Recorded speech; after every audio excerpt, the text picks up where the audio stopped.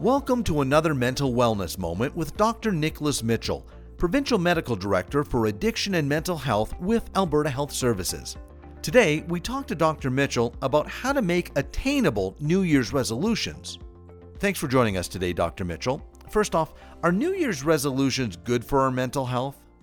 One of the challenges with New Year's resolutions is that people often aren't successful in attaining the goals that they set for themselves.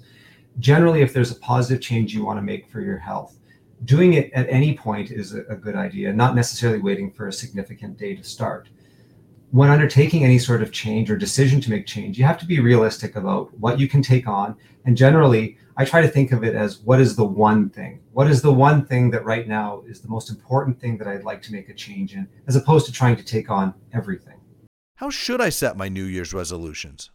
Well, first, I think it's important to identify what's important to you and then to really understand why.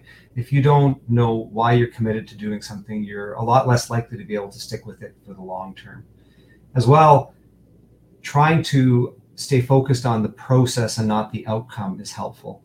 Oftentimes we set our goals based on where we want the outcome to be, and it can be disheartening when it takes us longer to get there than we want. Oftentimes what we benefit from is making positive ongoing change. So focusing on that process can ultimately be more healthy for us. What are some examples of attainable resolutions?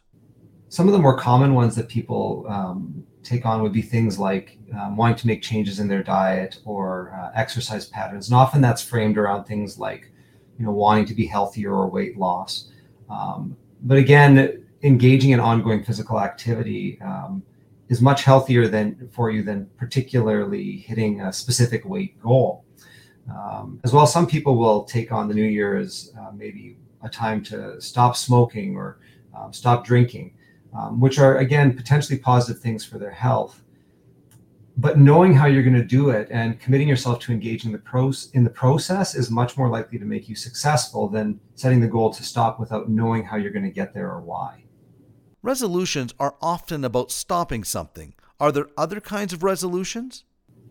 We can make resolutions that are more framed around positive changes we want to make for ourselves, like spending more time with loved ones or engaging more in hobbies and activities we enjoy, or taking up volunteering. And again, these are all things that are good for our health, are good for our relationships and engagement.